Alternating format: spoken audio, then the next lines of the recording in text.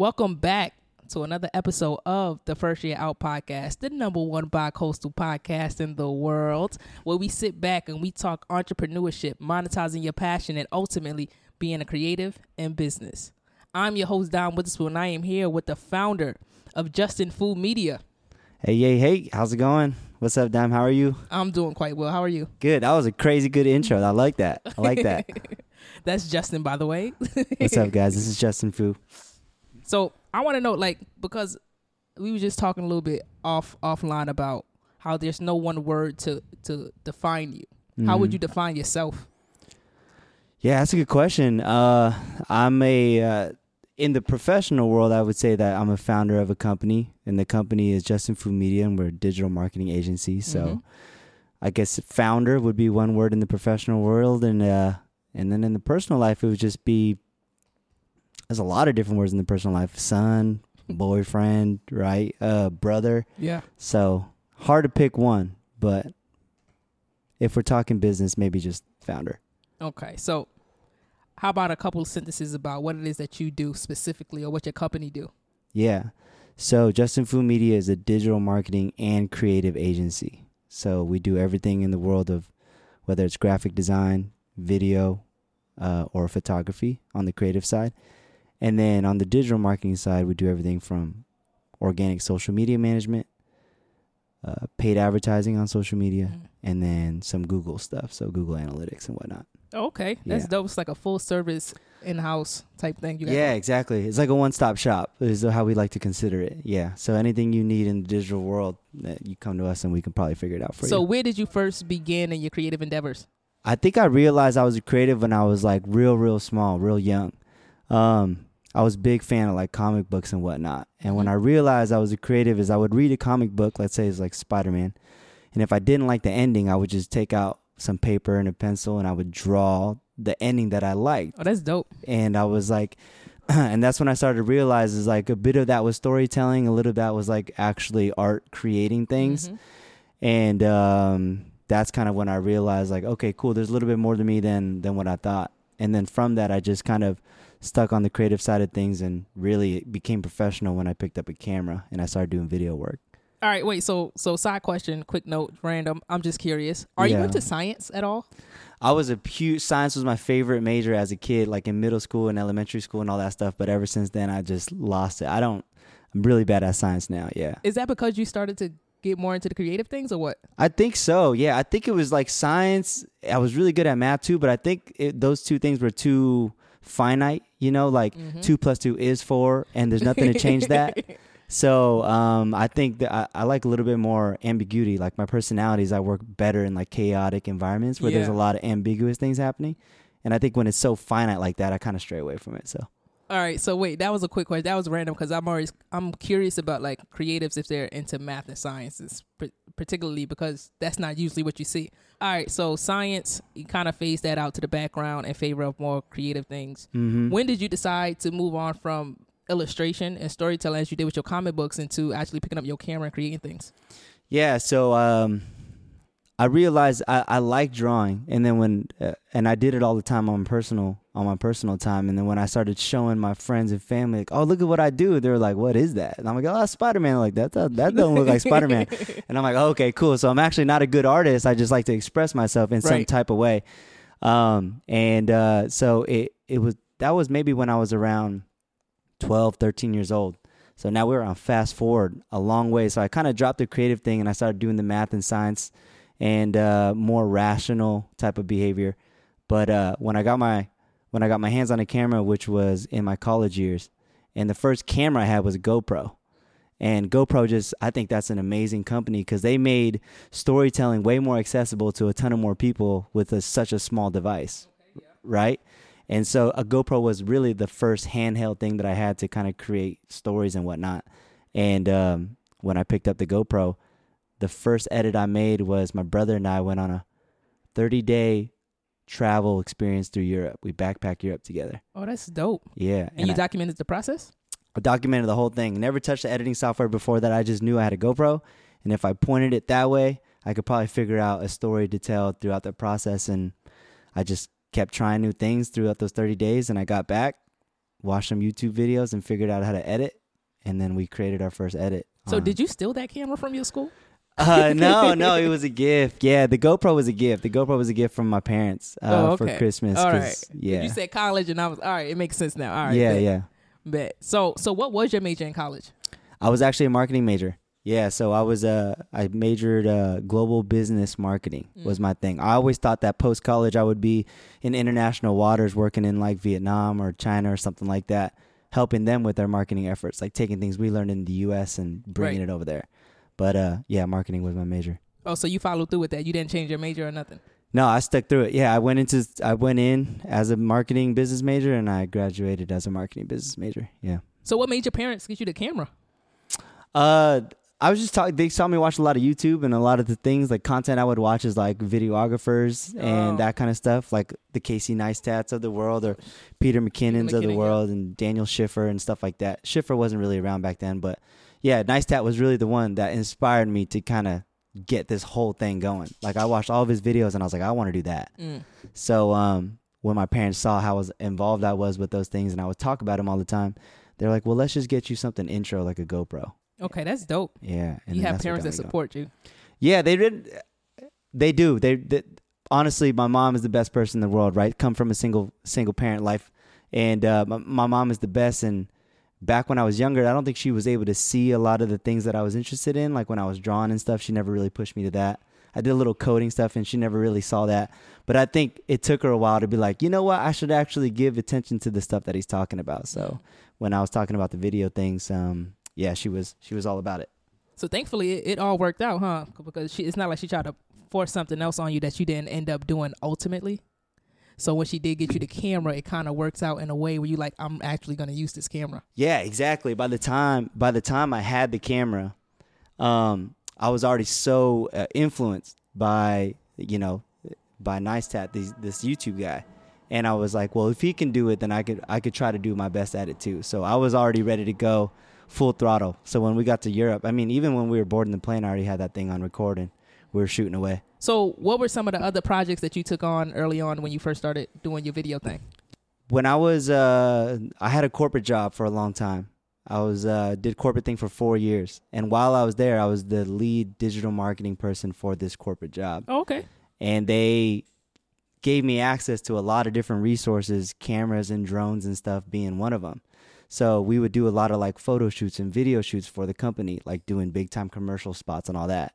So I got really, really involved on the professional side of things when I was working with this corporate company. Okay. And once you start working with corporate, you start making some bread, start making some money, and you can afford yourself buying a camera. So the first camera I bought was a Sony A7 S2.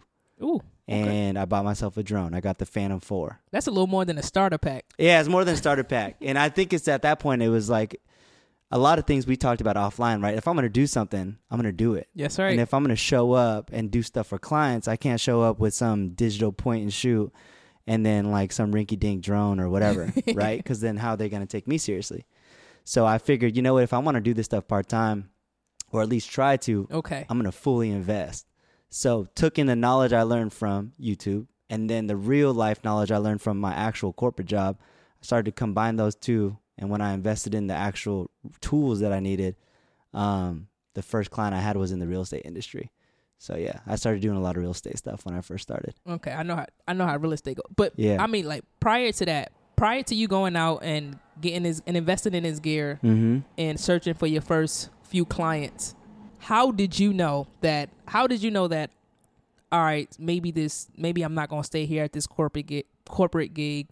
Maybe I do have the power, the confidence to actually go out and branch out on my own and make something happen. Got you.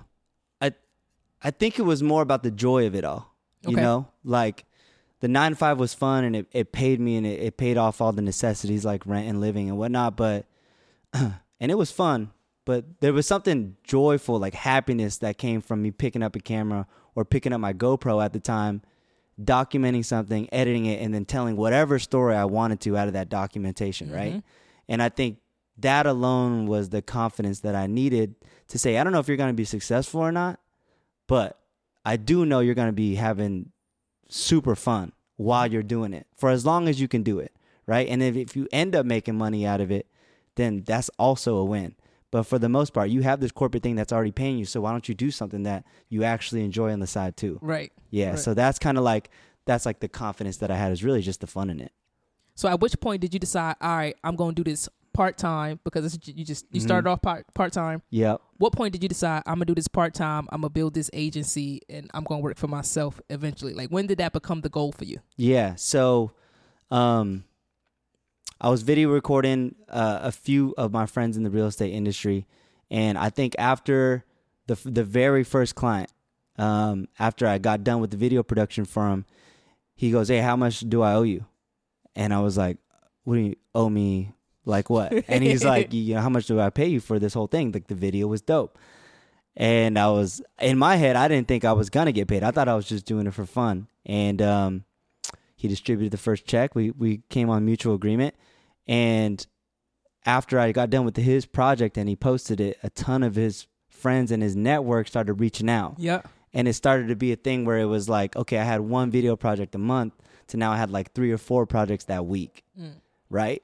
And then you get to a certain part, because I'm big on like morals and ethics. So if I can't fully devote myself to the corporate job, and I know I'm slacking there, because when it got to the point where we were filming stuff 3 to 4 times a week, I would start like, leaving work early or getting there super late. And then like, it wasn't as much of a priority. Yeah. I was just like killing myself like in both jobs and trying to make sure everyone's happy. And I just knew at that point, like, if I can sustain this side thing that I truly love doing, then that's something that's worth at least trying for a year. So I gave myself like a 12-month timeline to say, yo, if you can do this in 12 months, you got something good. Okay. Did you just quit your job? Did you wait till you saved up a certain amount of money, or what? Yeah. So I'm big on like having a run rate of cash, right? Because like a run rate. Yeah. So yeah, a run rate meaning like you have to have a certain amount of money saved up in your bank account for, my goal was 6 months. So I need to have 6 months worth of finances so that if I make $0 on the side, I'm still good for 6 months. Right. Right. Knowing that I'm going to make money on the side. Yeah, of course. So my run rate was like 6 months of run rate. You can pay rent, you can eat food, you can pay gas, and then you're good. Right. So when I had that 6 month of run rate, then that's when I decided to, okay, cool, we're going to get out of here and we're going to do this. So when did you decide to officially form your agency? Yeah, so it was 2 years ago. It was October, I think it was October 15th is when I left corporate. And then I was, from that day moving forward, I was doing my own thing. And then we finally incorporated April 1st of 2018. Oh, that's a good date, huh? Did you form an LLC? Yeah, no, we did a S corp. Okay, never mind. I was about to get into Why? your taxes business a little bit. Yeah. You gotta, when you do the LLC, because they have a annual tax. Yeah. You gotta be mindful of when you form it, because then you gotta pay it again in April during tax season. So I was like, all right, I see what you. All right, but maybe not. Yeah, we did the S corp thing, so we separated myself from the business, even though it's under my name. Right. Yeah. All right, you got your company. You left your corporate job. Mm-hmm. You got your company. The next day, you still working in the company for yourself. Yeah. Doing your own work By myself. Yeah. So when you left your corporate job, did you have a feeling like how did that feel? Oh man, it was terrifying, to be honest with you. Yeah, like I was in that corporate job for 4 years. So when you have a routine for 4 years, you're just so accustomed to it, and it's like, it felt really safe. Yeah. And it felt really comfortable. And I was like, why am I leaving something so good? A lot of people don't even have an opportunity to work for a company like this in the position that I was at. So I almost thought I was kind of being foolish. Mm-hmm. And then those two same words that I just said, the safe and comfortable thing, was also like the irony in it all. Yep. Because I was like, dang, dude, you're like 22, right? At then I was like 22, 23. And I was like, what do you want to be safe and comfortable for right now? Right. Right? Like, what's the point? Like, you can fail for the next year or 2 years. A few times. You could fail straight for 2 years, come out and you're 24 years old. And you're still young as shit. Was that the push for you? Yeah, that kind of was the push. It was like, I wasn't really, people that know me know where I work, so I don't ever say anything bad about where I was, but I just wasn't as happy as I could be there. Mm-hmm. And I knew, like, yeah, you're safe and you're comfortable, but you're not stoked on life, right? You're not waking up happy as shit. Yeah. Sorry, I can't cuss. Sorry, happy. Express yourself. Yeah, the team knows I cut a lot, so I'm holding myself actually a lot back for this interview. But yeah, that's when I knew. I was like, there's no point in playing this safe and comfortable role when you have the rest of your life to do that. And I can always go. My biggest safety net was saying the experience that I accumulate through this 1 year of doing my own thing, I can always take that and go back to the corporate world. Worst case scenario. Yeah. Right. Worst case, I go right back to the corporate world and I do my thing. But I don't like living in that shoulda, coulda, woulda place. And if I knew if I didn't take the leap, I would have regretted it. So I understand how you feel completely. That's how I felt like when I decided to get out the Navy. Yeah. I was in there for 4 years, comfortable. I know I'm gonna get paid. I know I'm gonna get some food. I know my car is good. I know rent is good. Like, I'm not worried about nothing. Only thing I have to do is show up. Yeah. Every day, all you have to do is show up. But it comes to a point where you're like, I'm not really happy doing this, and I'm dreading it. Like, before, I'm like, I can't wait for Friday. Right. And now I don't even realize when it is Friday. I'm a little upset at Fridays these days. Yeah, exactly. But yeah, respect is what I'm saying. That's yeah, for sure. No, I totally agree with you too. I mean, I said it offline, but one, like, thank you for your service and what you did. Love. And there's both sides of the coin. I think for you are bravery, right? Yeah. It's like, it's brave doing this too and putting yourself out there. For those of you don't know on the podcast, me and Don met just through an Instagram DM. Yeah, go send a message. You know what I'm saying? And we met through an Instagram DM, and literally, like, it was the most nonchalant interaction I had. And when we met, it was like the most easygoing, natural thing ever. Like, and familiar. Yeah, it was cool. Like, there was no like procedures. It didn't feel like I was going to get ran through a TSA check, It was kind of like, yo, where do you want to do this? Okay, cool. We're going to start the podcast. Let's do it. So, word. So I'm looking for more creatives. Respect to you. Respect. I appreciate all the kind words. Yeah, for sure. And for having me on the podcast. I appreciate you. What else do I want to know from you? All right. So what do you do within the company right now? Yeah, so I'm the founder of the company, and I'm very blessed and fortunate to have an amazing team behind my back. And for the longest time when I first started the company, the whole goal was to never have a team. What? Yeah, I wanted to be like they call it like a digital nomad. You're a freelancer, you're on your own, you do your own thing, you work from the beach, and you go swim in the pool, and then you open a laptop and you work. And like, I wanted to be my own one-man band. Until I realized all the things that I wanted to do, I needed the support to do it. That's right. So I have a really smart team behind me. And the main thing that I do now is just oversee the company. So oversee all the accounts that they manage from all their clients. But the biggest part, my biggest role really is like the business admin stuff, like the nitty gritty stuff that no one really wants to do. Yes. Like the finances and the paperwork and the corporation stuff and the taxes stuff. Yes. Payroll and and like finding like software management tools and customer relation management tools, like those things that help the team run better. Those are the things that I'm really focused on at a high level, and ultimately getting cool, nice clients that everyone wants to work with so that we can keep growing. I'm glad that you decided to build yourself a team. Yeah, you think so? Yeah, why is that? Because like, especially as creatives, it's kind of hard to lose control. Yeah. But when you start a company and you're still trying to do everything yourself, you end up working in the company instead of like on the company. So you could never really scale that way if you're busy pulling out your camera and shooting everything and editing everything. Yeah. So when you do form that team, then it's like, can your company function without you? Yeah. Can the company function without me? I think. Can you take a vacation and that everything is safe? Yeah, for sure. I think the one thing I will say about my team is, or anyone out there listening, is you always want to hire someone smarter than you. That's right. You know what I'm saying? Mm-hmm. And you have to give them the creative autonomy to be able to do the things that they think is best. And then if they're doing things great, then awesome. And if they need a little bit of tailoring or auditing, then awesome too. But the company can totally function without me. My girlfriend and I just left to Bali, and we were there for 10 days. And I was like in the future over there because it's like the time zone was different, right? So I was a day ahead. And the team just had my back, and they were holding down the fort. And it was amazing. But you just said something that I want to touch on. What did you just say? I'm working on the business instead of working in it instead of on it. Yeah. You're 100% right. So the reason why I decided to get a team ultimately is to scale. Yeah. And the one thing that I realized is that if I'm in the trenches, then there's no way that I can able to think bigger. That's right. For the company. You need that bird eyes view so you can see how everything is functioning. Yeah, exactly. Like there's one thing to say too, because I do find a lot of founders out there that when they get to that level where they can bird's eye view it, they just get on a spaceship and leave, right? And then it's like, where are they at? Yeah. So I'm a big proponent of you have to still be able to roll up your sleeves and get dirty with the team when needed. That's right. You know what I mean? Yeah. But that should be about like 15, 20% of your efforts. The rest of it should be relying on them, trusting them, and then trying to grow the business for more team members to come in and network and getting new clientele. Yeah. I agree with you 100. Yeah. So that was a really good point. That's something I forgot about or forgot to mention. Yeah. You spend all that time working in the business instead of working on the business because you don't want to give up that control. Yeah.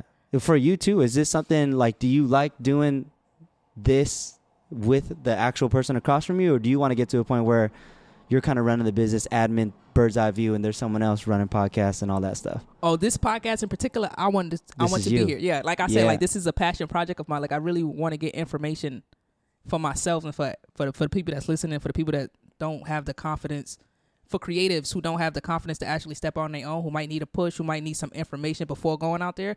I want this podcast to be that for them.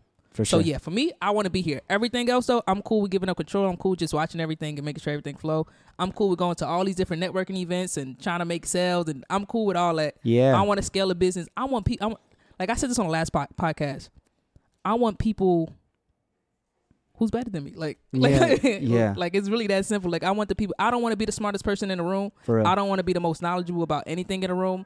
I want the people that's in the room with me to ask me questions that I got to go find out the answers to. Yeah, exactly. I want to be around people that's challenging me, and I want people around me that's going to challenge themselves to be better. Yeah, exactly. I agree with that 100%. I think that's really smart, and I feel like unless you get to that point where you can alleviate some of the responsibility, you'll never really grow yourself either. That's right. Because if you stay in the trenches too long, it's like that's all you ever end up knowing. It becomes a rat race. Yeah, exactly. So you kind of free yourself by relieving some responsibilities, even though you feel like you're letting go of control. You actually gain more knowledge and more learning elsewhere because now you're able to go and do other things. That's right. You let that go so you can gain some time back. Yeah, exactly. Time is so important. It is. Time is so important. Especially when you work with clients and you have a client agency and you got to appease clients. Time is of the essence. You know, like deadlines are a thing. Deadlines are a real thing.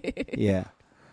So wait, let me ask you, how did you go about finding the people to add onto your team? Like, how did you know what about these people that you added made you feel safe and comfortable enough to actually let go? Yeah. So in my previous life, I did a lot of hiring and onboarding. Okay. So I had like a traditional way of knowing what to say in an interview and what to ask in an interview and things that you should look for in an interview, right? But then the one thing I learned in my previous life of hiring and onboarding is that you never really know what you're going to get, you know? Like people can ace the interview and then show up to work the next day and be completely different than what you thought. Right. So I more so rely on like my emotion, like my EQ, right? Like my awareness of someone and kind of vibing people out. I feel like I do have a strength in being able to read someone and being able to tell really fast if they're a good person and they're a hard worker, right? Yeah. And so how I met these people is a lot of it is because through college, there's a lot of like, I had a lot of friends and whatnot, and it was just a lot through referrals. Like, oh, hey, I know you're opening up a business. I know somebody that's looking for a job. Or some of my close network of people said, oh, I know you're opening up a business. Can I work for you? So that's dope. It was kind of like, how can I help? Yeah, how can I help? I want to be part of the journey. So a lot of it was like referrals, which was good. I never really had to do like outbound marketing to try to find new hires for the team. And then the idea is when I either sat them across from me or talked to them on the phone, it was just more so getting the essence of who they were. You know, like, is this a good person and can they work hard and are they teachable? It's really the three main rubrics of things that I can look to. Yeah, that is so funny. So, why do you say that? Because what happened last night, I was FaceTiming with my nephew. My nephew's 13. He's out in New York right now.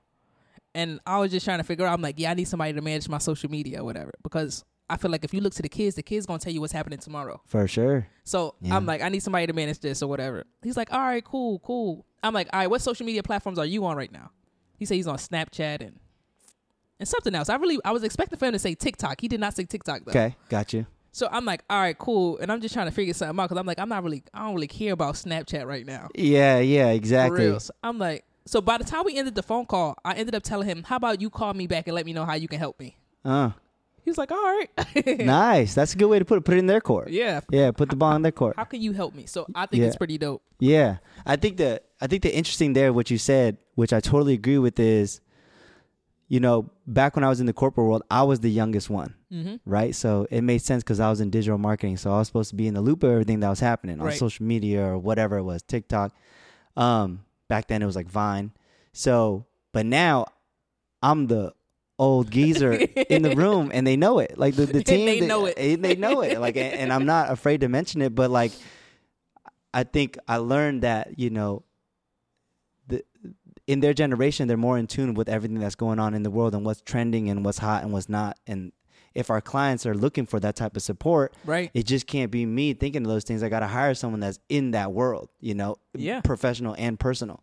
And so we literally, just before this, we're talking about TikTok down there, and is it going to be the next big thing? And one of the girls here literally downloaded the app, and she's been on it and stuff like that. But I don't care to be on TikTok, nor do I care to be on Snapchat, right? But I know it because of the team and how influenced they are about those things. So it's cool to stay up to date through a third party. You know, it's really especially really like cool. when you're working with different businesses, and you know the businesses, they want to be around, right? That's the whole point, longevity. So if you're working with these different clients and you're offering them social media management services or whatever, you got to know what's coming next. Yeah, exactly. You have to know. Exactly. You also have to know what social media platform is right for the client. Right. So it's not always the hottest thing, because if their demographic that they're trying to go after is older, then you're not going to recommend a TikTok, no matter how poppin' it is. Get on Facebook. Yeah, exactly. If it's older, then you get on Facebook. And if you're trying to get after the little teeny bots or whatever, then we should look at TikTok and see what it does. So I never say it's like a cookie cutter. When we work with our clients, there's never a cookie cutter template that we give to everybody. Right. Everyone is like bespoke, customized, and it's like everyone is different depending what your needs are. You know, their goals are different, the demographics is different. Yeah, exactly. There isn't no formula, and that's what's funny when I see a lot of these, like, you know, influencer marketing entrepreneurs on Instagram, like, 7-step guide to success. And I'm like, for who? You know, like who are you? Who, depending on who you're talking to, the 7 steps could be 10 or it could be 3. So it's like there's a lot of BS out in the world, and I'm glad I get to share my time with someone who's real. And I like to surround myself with people that are real. Yeah, I don't like any of that hoorah stuff. Are you working on a book? I'm not working on a book. No, that would be cool. I never had that as like a goal in the bucket list, but that would be cool at one point. I just figure I ask. Whatever. Random question. I'm just whatever. Yeah. It's just a thought. Yeah. Are you working on a book? I don't think, maybe. Okay. I could be working on a book. This past summer I wanted to write a book about exactly this. So I reached out to a couple videographers and a couple different artists that I knew, and I just sent them a list of questions and they just sent it over. So in my head at the time I was like, all right, I'm gonna get this information from them, compile it into a book, and I'm gonna give it out to creatives or whatever so they could use this to benefit. For sure. But I guess that evolved into a podcast. So honestly, this is I'm a big fan of this because I'm not a reader at all. Like, I'm a listener, you know. So I do the podcast stuff and I listen to the audiobook, but I'm not a big reader. And I feel like nowadays, with how mobile people are, this is the way to retain and consume information is listening to it. Because I spend a lot of time in my car these days. Yeah. Like traveling from place to place. So for sure. audiobooks and these podcasts, they really do come in handy. Yeah, they really do. And I feel like this is a good niche for you because you're good at conversation. Right? Thank you. Because there's people, like, it's not their strength. Like, a lot of my homies that are really smart, they can't really express themselves. So I'm telling them to go write, like, make a blog post. Yeah. If you want to express yourself, there's multiple mediums to do. It's just whatever is best fitting for you. So I feel like you chose the right medium for your personality as opposed to forcing yourself to, like, write. Respect. Or whatever, you know? Respect. Yeah. And not saying to hype you up. At the same time, it's like, for the people listening, is like, find your lane. You know, like, just because podcast is hopping right now, if you're not someone that's comfortable with meeting new people and trying to hold a 30 to 45-minute conversation and make it intriguing, it's probably not the right thing for you. But if you can sit in your room and write some fire-ass, you know, a blog post, then go on Medium, make yourself an account, and then start creating that way, like, or pick up a camera. There's tons of different ways to express yourself, so you just got to find your lane. Do what works for you. Yeah, for real. I'm not a writer, so yeah, I'm terrible at writing. I'll do okay. I mean, I'm pretty sure you will. I do okay at a lot of things. If you do make a book, I want, like, the first 10 copies, if I can get one of the, you know, the first ones that hit originals? the print. Yeah, with the signature. Yeah, I'll take that. I must save this little snippet somewhere. Okay. Yeah. Yeah, you should. First one to hear it. It might be an ebook though, so I don't know. Okay. Actually, I mean, this got nothing to do with nothing because Sure. you do digital marketing, but Yeah. the thought just came to me. I got in the mail the other day, probably like last week. It was a holiday book from Amazon. Okay. And that had me thinking a little bit. So everything's been digital. Mm-hmm. Everything, like if you're going to get a book, it's probably going to be an ebook or a PDF or something like that. But Amazon actually sent out a holiday catalog Yeah. print. Yeah. I haven't seen one of those since I was a kid, like J.C. Penney's or whatever, like around this time of the year when they try to get you to buy all the toys or whatever so you can hound your mama for it. Yeah. What do you think about print material these days? Oh man. Print. Here's the thing. So we live in a super digital world right now, right? So I can't speak exactly to like print, but what I can say is people are yearning for experiential things, you know? Nostalgia. Nostalgia, but I'm talking about tangibles. Like right now, everything's through a screen, so you're tapping it or you're clicking it. But people miss experiential stuff like a pop-up store or going to an event that has things that you can touch and feel and be immersed physically in person, immersed into a project, Right. you know, or an experience. So that's why I think travel right now is such a big thing. So like, I do say that in order to reach the masses, you have to go the digital marketing route because it's the most scalable way. But if you can't afford it, there's something about that experience where you can host an event and bring people there. And I think that's the strongest way to really communicate your brand. Because at the end of the day, even though I'm in digital marketing, I feel like the strongest form of marketing still is word of mouth, 100%. Absolutely. You know what I mean? So if you can get people in a room and talking about each other and there they can whip out their phones and Instagram stuff, I think that is the true way to kind of cause this organic way of promoting yourself. Well, how do you get the people in the room? Yeah, that's what the digital marketing part. Yeah, so digital marketing gets to the masses, and then you promote an event, and when you get them to show up, I think that's kind of like where the real magic happens. Because only so much familiarity and relationship building can happen through a screen. Yeah. Right, and our job is to get them right there to the cusp, and then what we call is the call to actions. We want them to go somewhere or go do something to be able to touch and feel the product or the service. So I think digital marketing is how you talk to people and get them excited, but you need to have something that they can touch and feel or an experience for them to really be about your brand or your service. Yeah. An experience. You don't have to be in a room for an experience. Yeah. You can experience an experience through video. You could experience it through video.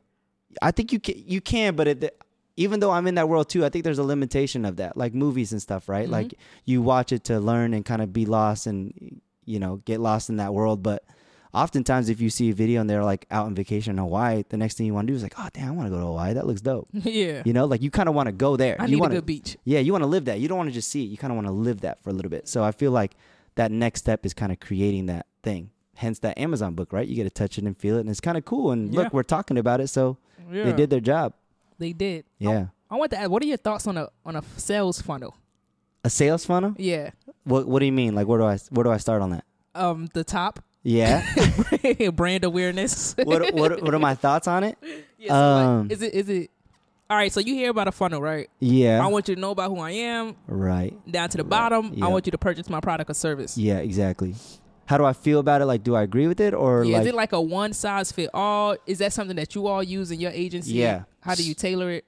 So funnels are real, and people talk about funnels all the time. At first, when I heard a funnel, I thought of funnel cake, but it's not. A funnel is real, but it's not a one size fit all. There's multiple funnels depending on what you're trying to do. Like, let's just talk about paid social media advertising. So you're scrolling down on Facebook or Instagram and you see a sponsored ad, right? Right. That's paid social media advertising. There's multiple different funnels that you could do within that. But the typical funnel, do you want me to explain? Yeah, I'm listening funnel? because I want to know. Okay, cool. So a funnel that we use that works a lot with a bunch of our clients is the first thing you want to do is the best thing to have in terms of an asset is either a video is number one. And then at the very least, you need some type of photo because when you run an ad, you have to have some type of creative is what we call it. You have to have creative to show it to people. Right. And for me, no matter what the funnel is, the creative is the variable. So if your creative sucks, I don't care what variable or what funnel you have, is not going to work. Because if it's not going to grab, if the person seeing that creative, it doesn't get emotionally attached to it or react to it, then your funnel is obsolete. They're not even going to jump in. That's right. So advice to everyone out there, creators or whatever, if you're trying to run a sponsored ad, make sure your creative is super dope and something that you can resonate with and you think is going to be fire to everyone else that's seeing it. So that's my advice, number one. Once you have that creative, the first part of your funnel, the very top, is what we call a brand awareness campaign. This is just if it really depends on what the call to action is at the very end, right? So if you want people to just know who you are, you don't want them to purchase a book or go to your podcast or anything. You just want them to know who you are. The first thing is set up a brand awareness campaign. And the reason why you want to do a brand awareness campaign is because it's the cheapest campaign that you can set up. That means that the cost, when they click on it, is going to be somewhere around like 3 to 7 cents per click. It's really, really cheap. And the reason why you want to do that is it shoots out to as many people as you want to target. So set up a brand awareness campaign is number one. When you get into the funnel, make sure that the most important thing is that you do specific targeting for your audiences. Mm-hmm. Does that make sense? Yeah, you got to know who your demographic is. Yeah, exactly. So having creative, I'm going to backstep. Having creative is number one. Knowing who your demographic is number two. Right. Because you can't just, a lot of people that I know out there in the agency world and clients, they'll just like go and boost the post. So they post something and they boost it to whoever. They don't even set up any parameters. They just boost it and they just wasted like 10, 15, 20 bucks. I've done that a few times. Yeah, it's not. I didn't know any better. Yeah, I feel you. And that's good that you tried it now that you know. But I would never recommend that to anybody. I didn't have a goal or nothing. So it was just whatever. It was just a waste of money. Yeah, exactly. You kind of throw money away when you do a boosted post. But the biggest thing around these targeted sponsored ads is that you can get super specific with it. You can go age demographic. You can go location, zip code of where they live, a certain mile radius around a location, all their interests, their household income, if they have kids or not. It's crazy. So if you know who you're going after, you're winning, right? It's crazy. Can I cut you off right quick? Yeah. So all these different things, because I know that you can narrow it down by all these different things. Yeah. But that got me thinking about, I was talking about Mark Zuckerberg a couple days ago, and this is all the information. When you hear about big data, when you hear about these companies collecting all your data and all your info, and Facebook in particular, this is what it's being used for. So if you're a small business owner or entrepreneur and they got all your stuff anyway, you might as well use it to your advantage. Yeah, I totally agree. I mean, we're all susceptible to it, and we all kind of engage in it every day, and all of our information is out there in the world. Thank God they're regulating it, though, right? They're regulating how much they can see and how much marketing agencies can use and how much these social platforms can release out there to other people. So that's the good part of it. But the reality is your information is out there. That's right. Right. So if you are a business that's trying to sell your service or a product, you should use these tools to your advantage, which means you got to be smart and do the homework to know exactly who you're trying to talk to. Because if you don't, you're going to waste a lot of money trying to figure it out. Right? Yeah. You're going to waste a lot of money trying to figure that out. So, start off with brand awareness. After that, you get them to a traffic campaign. You still want me to talk about the funnel? Yeah, I'm listening. Cool. Brand awareness is the very top of the funnel. You get a bunch of eyeballs into this thing, right? A bunch of eyeballs to see whatever your post is going to be. The second thing you should do is now you're going to retarget all the people that initially saw your ad or commented on it or shared it or did some type of engagement with it, and then you send them to a traffic campaign. What that means is now it's going to cost a little bit more, but now instead of people just seeing your post, you want them to do something. So now you're going to retarget all the people that were initially engaged. So now you already know they're warm, right? They're a warm audience. You don't want cold people anymore. You already did that in the brand awareness campaign. So go after all your warm people and get them to what's called a traffic objective on Facebook.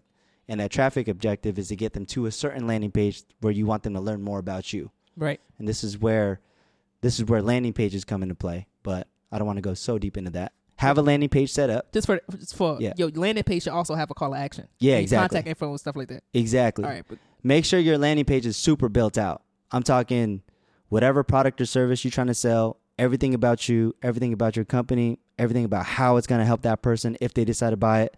Give away something free on there, like a value-added thing, like, hey, download this free PDF that teaches you how to start off a podcast, right? Something of value, and then something to get their information at the end. Collecting them email addresses. Yeah, so you need the first, last name, email, and if you can get more, then take more, but at least have those three things as required fields to sign up to get that free something. That might be a book I'm working on. Thank you. Yeah, that'd be tight. That would be super tight.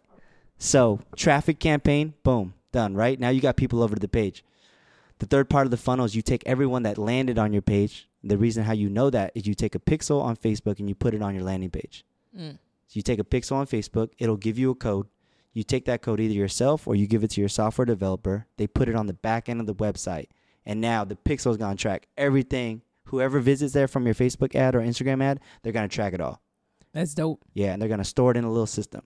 So the second to last part of the funnel is you take the pixel information of everyone who's visited your site in the last 30 days, and you send an ad out to them to go and add something to cart. So if you're trying to sell a product or sell a service, let's just say I want to sell watches. Your next goal is to get all the people that visited your website and engaged with you on your website to now go back to the website and not buy something, but just be interested enough to add to cart, right? So I want to buy a watch. Your add to cart campaign should have a promo offer. That's what's going to get them back to the site. So, hey, I remember you.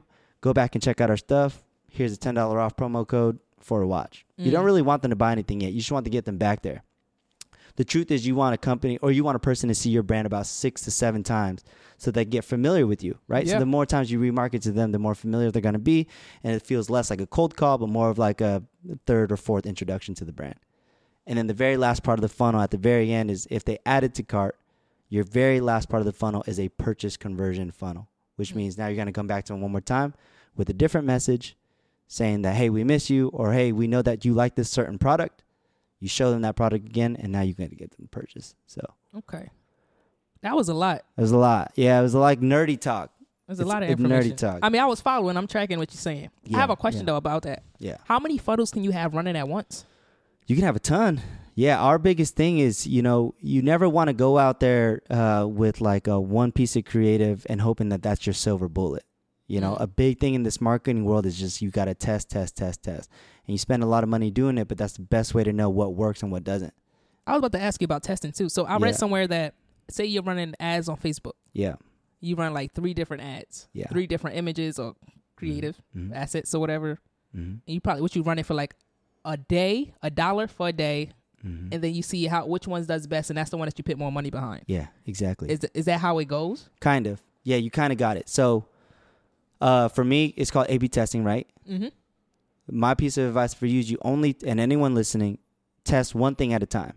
So there's 2 things that you can test in an ad, or 3. You could test the photo or video, creative. You can test the messaging, what you put in the caption. Copy. Like, oh, hey, what's up? Yeah, the copy. And then the last thing is your call to action. Is it learn more? Is it shop now? Is it whatever? So only test one thing at a time. So you can have 3 different ads set up for a test, and you can make sure all of them have the same photo, but then the variable is the copy. So now you're trying to test copy first. Okay. So is it, hey, what's up, San Diego? I have a product for you. That's test number 1. Same photo on the next one, but it's like, hey, watch lovers, right? And then the third one is like, are you interested in a watch? So now you got 3 different tests on copy, right? And then you're going to see within 2 to 3 days real fast which one is working the best. So now cool, this is the strongest performing copy. What you do from there is you take that strongest performing copy and now you switch out all the creative. So now I got the best copy and I'm going to test the creative out. So is it the black watch, the white watch, or the gray watch that's the most popping? And then after 2 days, you're going to find that out. It's the black watch. So now you have the strongest copy with the strongest creative, and that's like your silver bullet. But in order to get there, you got to test. Does that make sense? Yeah, that's dope. Okay, cool. I'm taking in everything that you're saying, and I'm trying to figure out how I'm gonna apply it later. Yeah, I'm sorry I'm using like random scenarios and stuff like that. But if you even want to give me like, okay, this is what I want to do, I can try to think of it on the spot. Nah. I'm tracking. Yeah. I wish I had some examples for you. At some point, we're gonna have people calling, but we ain't there yet. Yeah, for sure. Cool. Like the frequently asked questions or whatever. Exactly. And you also mentioned like monetary value. So my biggest thing is you got to at least try to spend $5 a day on Facebook right now, at least to be competitive. So that should be the bare minimum. Our biggest goal is if you can spend anywhere from like $500 to $600 a month on your advertising, that's like the sweet spot.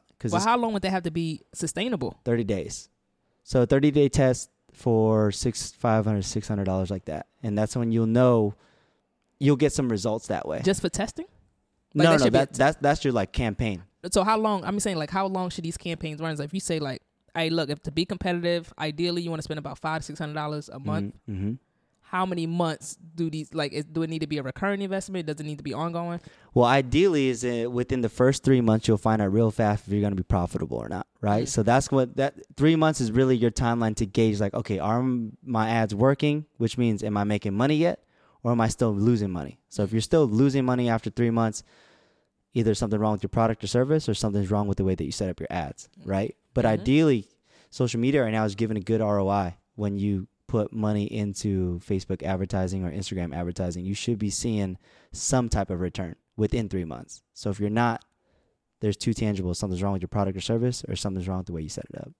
Okay. So at what point do you think, like, as a business owner or an entrepreneur, should someone go out and start to pay for advertising? It's a hard question because it all matters on what your budget is, you know, and what your goals are. Right? Let's say this business, like, there's no money in the business. Yeah. Aside from everything being funded out of pocket. Okay. And, Gotcha. you know, whatever clients that this person may come across every now and again. Yeah. At which point do they try to put some money into a funnel or something? Yeah. So if you're a company that has zero, like very little funds, I recommend doing all the free stuff first. And there's a ton of free stuff out there. You send emails out for free. Email marketing is still strong. You can still make a website, even though you got to pay for a domain name. But websites are relatively free if you create it from scratch. When you say email marketing, are we talking HTML? Or are we just talking like straight text? Like MailChimp, that type of stuff, like sending out, not really HTML, but just, you know, having a photo with a message and a call to action button. That's not attached. Yeah, exactly. Yeah, okay. Exactly. And then you could do SEO. All those things are free on your own, no pay. I feel like for a company that has, once you start having enough budget where you can have an extra $600 to $700 in the bank, which is left over to put back towards marketing, right? I think the first thing you should do is go into sponsored ads. Yeah. So once you have reserve and you have monies to allocate into some type of digital marketing, the first thing you should go into is sponsored ads. What are your thoughts on influencers? I think they're super dope, but they're also very expensive. I just did a video on my Instagram channel about influencer marketing, and influencer marketing is a real thing. And we're also big believers in it, because a lot of the ways and decisions that we make come from people that we get influence from. So it's a very strong and viable market. The only thing about influencer marketing is very expensive, especially if you want to get into the influencer levels of, you know, anyone that has over 500,000 followers or a million thousand followers. Nah. I hear once they get that big, then it's not really, it don't really do much for you. Yeah. Because I know if I see a big name, let's say they got 500,000 followers and they start promoting a product, I'm not going to pay no attention to that product because I already feel like this person is just trying to sell me or something. Yeah. But if it's a smaller account with, like, you know, those smaller influencers, they're able to build that relationship with their followers. Yeah. And they're really able to engage with them. Then I might consider what that person is selling more. Right. I mean, you would be, I think you're right to that, right? Once they get to a certain level, it's like if they're sponsoring an ad, you know, they just got paid for it. But at the highest levels of influencers, they don't pick a brand unless they believe in it. Right? So if you're following like a Kylie Jenner or whatever, you know she don't need money. So when she does say, like, actually, I really believe in this brand and I will sponsor you guys and I will say something about it to my followers, that actually means something. And she probably uses the product themselves. So her followers know, like, okay, cool. If Kylie's talking about it, I probably want in on that. Because those big influencers, they don't need the brand deal. Yeah, that is a fact. You know? So I think at the high level, obviously, for a lot of people, you know, at home listening, it's going to take a long time to get to be able to afford something like that at that level. And then so that's the final point on that. But micro influencers are a thing, and I think it's something worthwhile looking into if you can find the right person for your market, right? Yeah, that's what I was about to ask you next. Like, how do you even find these people? Like, is it some type of agency that you go through? Do you just got to Google search them? How do you know that they're going to be a good fit for your brand? How do you vet these people? Like what's up? Yeah, it's really hard. I feel like a lot of it is, well, there are websites out there that you can go to. I think Twitter just launched a parent or a child company right now that has, it's like a Tinder for influencers. I forgot the name of it, but I will send it to you after the call. But you go on there and it's a bunch of profiles, a bunch of influencers out there, and you can literally request a message to them and then tell them about whatever promotion you're trying to do, and they'll get back to you. And then they'll have their prices on there. So there's easy, accessible ways to reach some of these influencers. The ones that you find that are local influencers that are maybe won't make it on that website, you just got to do the dirty work. You got to hit them up on the DM and talk about your brand, see if you can get a meeting with them and try to activate a deal. this is gonna seem a little backwards, Yeah. but I kind of want to go back a little bit to you forming a company Yeah. and finding clients. Were they all through word of mouth? They were, yeah. All of them were referrals. Was that the question I wanted to ask you? I know I want to take it back there and ask you something. No, I mean, it was a good question. A lot of people ask me is like, what kind of marketing do you do for yourself? Like, how do you find these clients or whatever? But I was fortunate enough to be in a cool position and put myself out there for 4 or 5 years in the industry. And I networked myself through college and whatnot. So by the time I started the company, the fun fact is the corporate job I had for 4 years, when I left them, they wanted to be my first client. Oh, that's dope. Yeah. So it matters who you are and how you are to people, you know? And like, I think that's the biggest thing is, when you're out there hungry for the money, you kind of act a certain way. And there's always 2 ways to get to success, right? You can either be a dick or you can be the nicest person in the world. And there's no wrong way. I just choose to be nice. There's people out there that are not people that I like, but they still made it in their sense, right? Yeah. But I was able to just build relationships and kind of foster those relationships through the years. So yeah, the corporate job when I left said, yo, can we be your first client? And then from there, it was just trickle down effect from everyone else. It was really cool. That's dope. So you've had your company for about 2 years now. 2 years now, yeah. That's amazing. Thank you. Yeah, It's still afloat. It's been a fun ride. Yeah, I mean, like everyone knows, with the business things, there's ups and there's downs to it. But right now, there's more ups than there is downs for sure. Yeah, that's always a positive. It's always a positive. Yeah, exactly. Yeah, you want to be positive in finances and in life for sure. You had your company for two years now. Uh-huh. What do you wish that what advice would you give yourself then that you know now? When I first started. Yep. Yeah. First thing, what I would tell myself is niche down faster. So when we first started, it was like shotgun approach, right? I was like, yo, I'll take any client, any account, any industry, bring it on. Yep. I was everywhere, man. I was in like the app world, and I was in like the real estate world, and then I was in like food world, and I was in like everywhere. And the one thing that I keep coming back to life is that you know what you don't want a lot more than you know what you want. Right. And that applies in business is because when you do a lot of stuff that you don't really like doing in work, you end up spending more time doing those things when you can really just focus in on a few things, right? Mm-hmm. And so what I would tell myself is niche down. Don't go after the whole pot when you first start. Find those 3 things that you really like to do. Do it faster, and then you'll be less stressful. Don't you got to figure out a way, like if that's the case, then how do you figure out what those 2 or 3 things are going to be? I think when I was younger, I kind of knew, like, when I would be approached by a client, I kind of had a gut instinct, like, I don't know. Whether you going to dread it or not? Yeah, like, I always knew, but I would just take it anyways because I was trying to build a business, right? So I needed income. Mm-hmm. And so I said yes to a lot of stuff. But in hindsight, if I would have just tripled down on the clients that I had, I probably could have made the same type of income from those people than bringing on people that I really, really didn't want to work with. And been happier. Yeah, exactly. So if I would have told myself that then, I think my younger me would have been like, oh, this is one of those moments where you're saying, don't take this job. Yeah. All right. One last question. Sure. What does it mean for you to be a creative in business? What does it mean to be a creative in business? It's my first time asking the question. That's a loaded question. What does it mean to be a creative? I think creatives in business have a massive upper hand. And I'll start with that first, is I don't want to use the same word in it, but we're really creative thinkers, right? We think outside the box a lot, and we tend to open up opportunities for ourselves because we don't let ourselves be confined by traditional normal things, right? We like to push ourselves out of our comfort zones to kind of explore and create and find self-happiness through those actions. Preach. Yeah, so I think there is a huge benefit to being a creative in business because you tend to go to untreaded waters that people don't want to go to, so long as that makes you happy, right? And so I think if you are a creative and you're in business, then you're in good shape. And now to go against that a little bit, something you should look out for as a creative is there's more to running a business than just being creative.